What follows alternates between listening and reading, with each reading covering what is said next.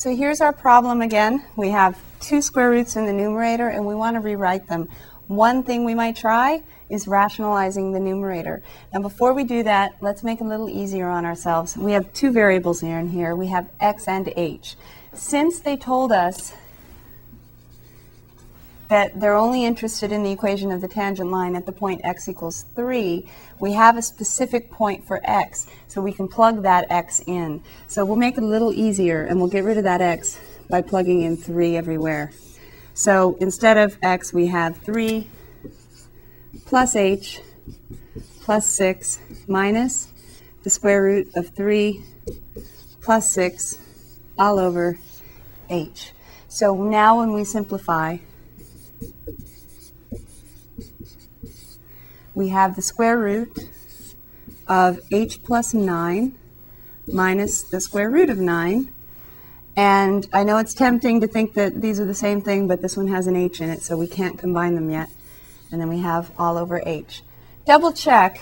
When you plug in h equals 0 here, you're still going to get the square root of 9 minus the square root of 9. So you're still going to get 0 over 0. So we're not finished yet, but this is much better than the previous form of the problem, isn't it? When we had two variables, it was really ugly. It could still be done, but it just is it's a little more complicated. So we've plugged in x equals 3. Now we've got something that's still indeterminate if we try to evaluate the limit as h goes to 0. So I want to do something with these square roots, and the thing we're going to try is rationalizing the numerator, meaning multiplying the numerator by the conjugate of itself. So the conjugate is the square root h plus 9 plus the square root of 9. So we have exactly the same thing except a plus instead of a minus. And obviously if this had been a plus, we would have put a minus here. But since it's always a subtraction on these limits, you won't have to ever deal with that for the time being. So we have the square root of h plus 9 plus the square root of 9. We're going to put that on the bottom too, because if we're nothing else in math, we're fair, right? So we have the same thing top and bottom so that we're not changing anything. We're multiplying, in effect, we're multiplying by 1. So now we can simplify this. So in getting the slope of the tangent line at x equals 3, we want to simplify this problem right here. We have the square root of h plus 9 times the square root of h plus 9. So we're just foiling. Remember, when you square a square root, you just get, have to rewrite limit, you just get the square root times itself, so you get what's inside, h plus 9. If you'd like to put parentheses, you can, but in the first one it doesn't matter. So we have h plus 9. And then when you multiply the last two, the outer ones, you're going to have the square root of h plus 9 times the square root of 9.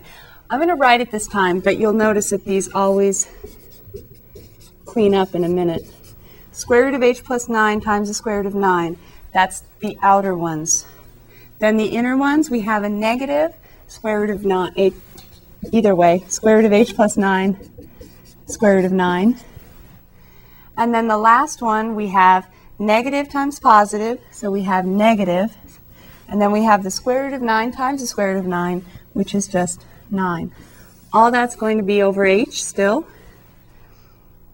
And I almost forgot, on the bottom, we don't have just h anymore. We had to multiply top and bottom to be fair.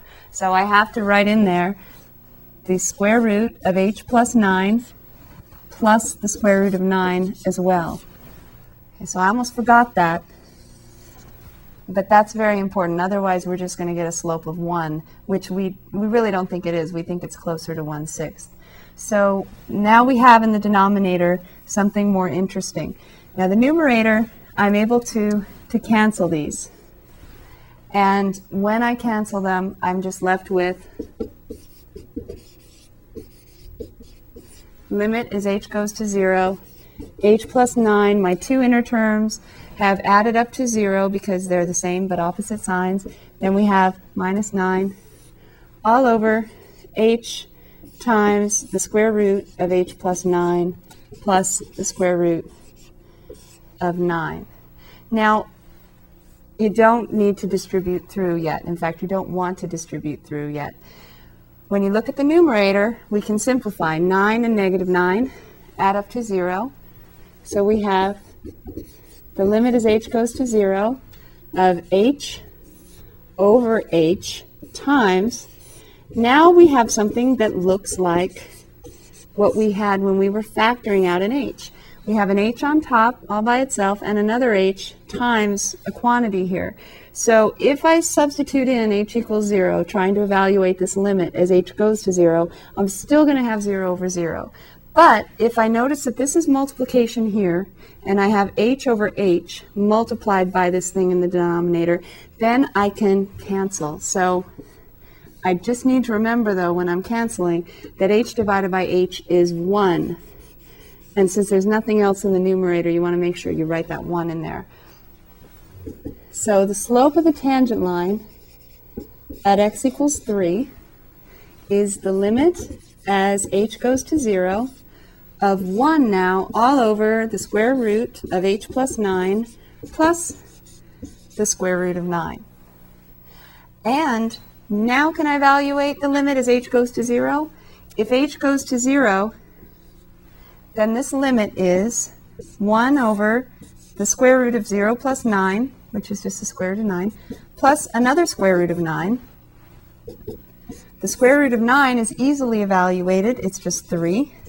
And I have 2 of them added together in the denominator. So there is 1/6, just like we thought we saw on the calculator but weren't sure.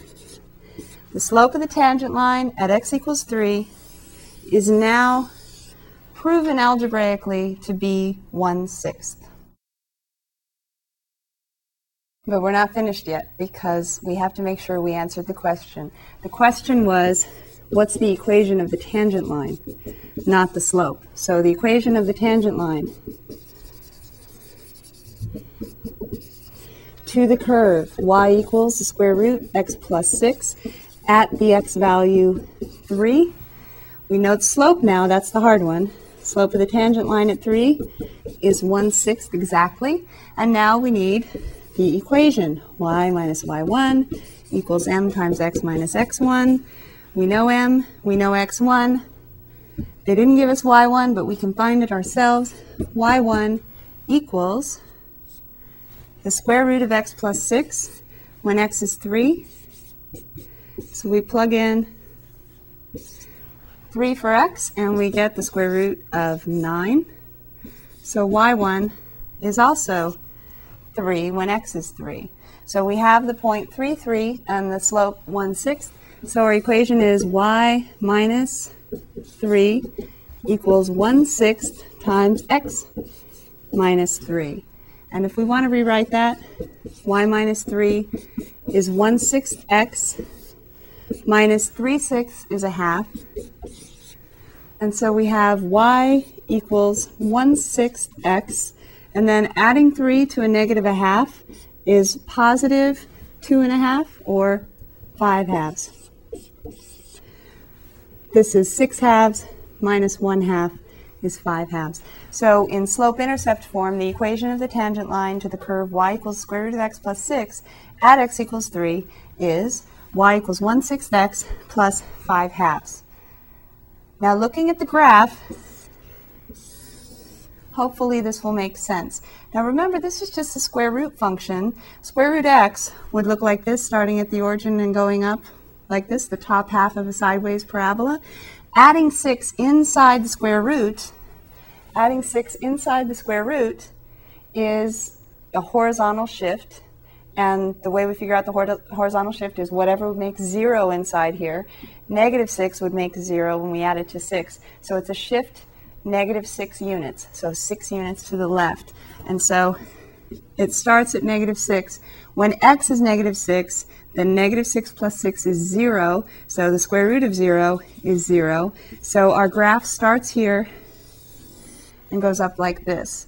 When x is 3, let's see, to scale.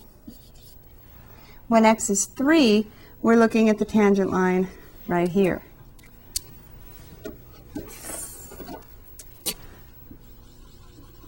The tangent line at 3 looks like it might have a slope of 1/6, has a slope of 1/6, and the y-intercept The y-intercept is 5/2, so that's this point right here, 0, 5/2. So here's the y-intercept of the tangent line. Here's the point of tangency at the point 3, 3. And then the y-intercept of the tangent line is 0, 5/2. Notice here the y-intercept of the curve is maybe the same, maybe different. I don't know. I may not have drawn it right. So let's find out. What's the y-intercept of the curve? When x is 0, y is the square root of 0 plus 6 is the square root of 6. The square root of 6 is not equal to 5/2. And in fact, we know that it's between the square root of 4 and the square root of 9, so it's between 2 and 3. This is 2.5, so they are pretty close together anyway. I don't know if I've drawn it correctly, but I think it's probably underneath like this.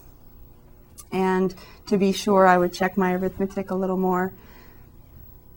But for me, this is close enough for me to see that the point of tangency is 3, the slope of the tangent line is 1/6, the y-intercept of the tangent line is 0, 5/2, and the curve looks like this. So the formula, just looking at it, seems to fit the curve.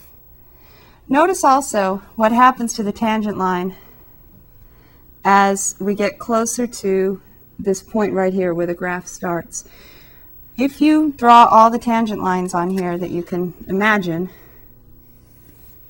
it would be kind of messy, but you can imagine that they're going to be getting steeper as you approach this point, right? Now that's going to be interesting in the future. How steep does it get? And we're going to talk about that. Certainly the tangent lines do not exist to the left of -6, and that would make sense because this is not in the domain of the curve. -7, if you plug -7 into here, you'll have -1 inside a square root. That's imaginary, right? That's not real. So you can see that the domain starts at -6 and then goes to positive infinity. So if our tangent lines exist, they're not going to exist to the left of -6 either. And it looks like they would exist everywhere on the curve over here. The question that's going to be interesting is at -6 itself, and we're going to talk about that very soon.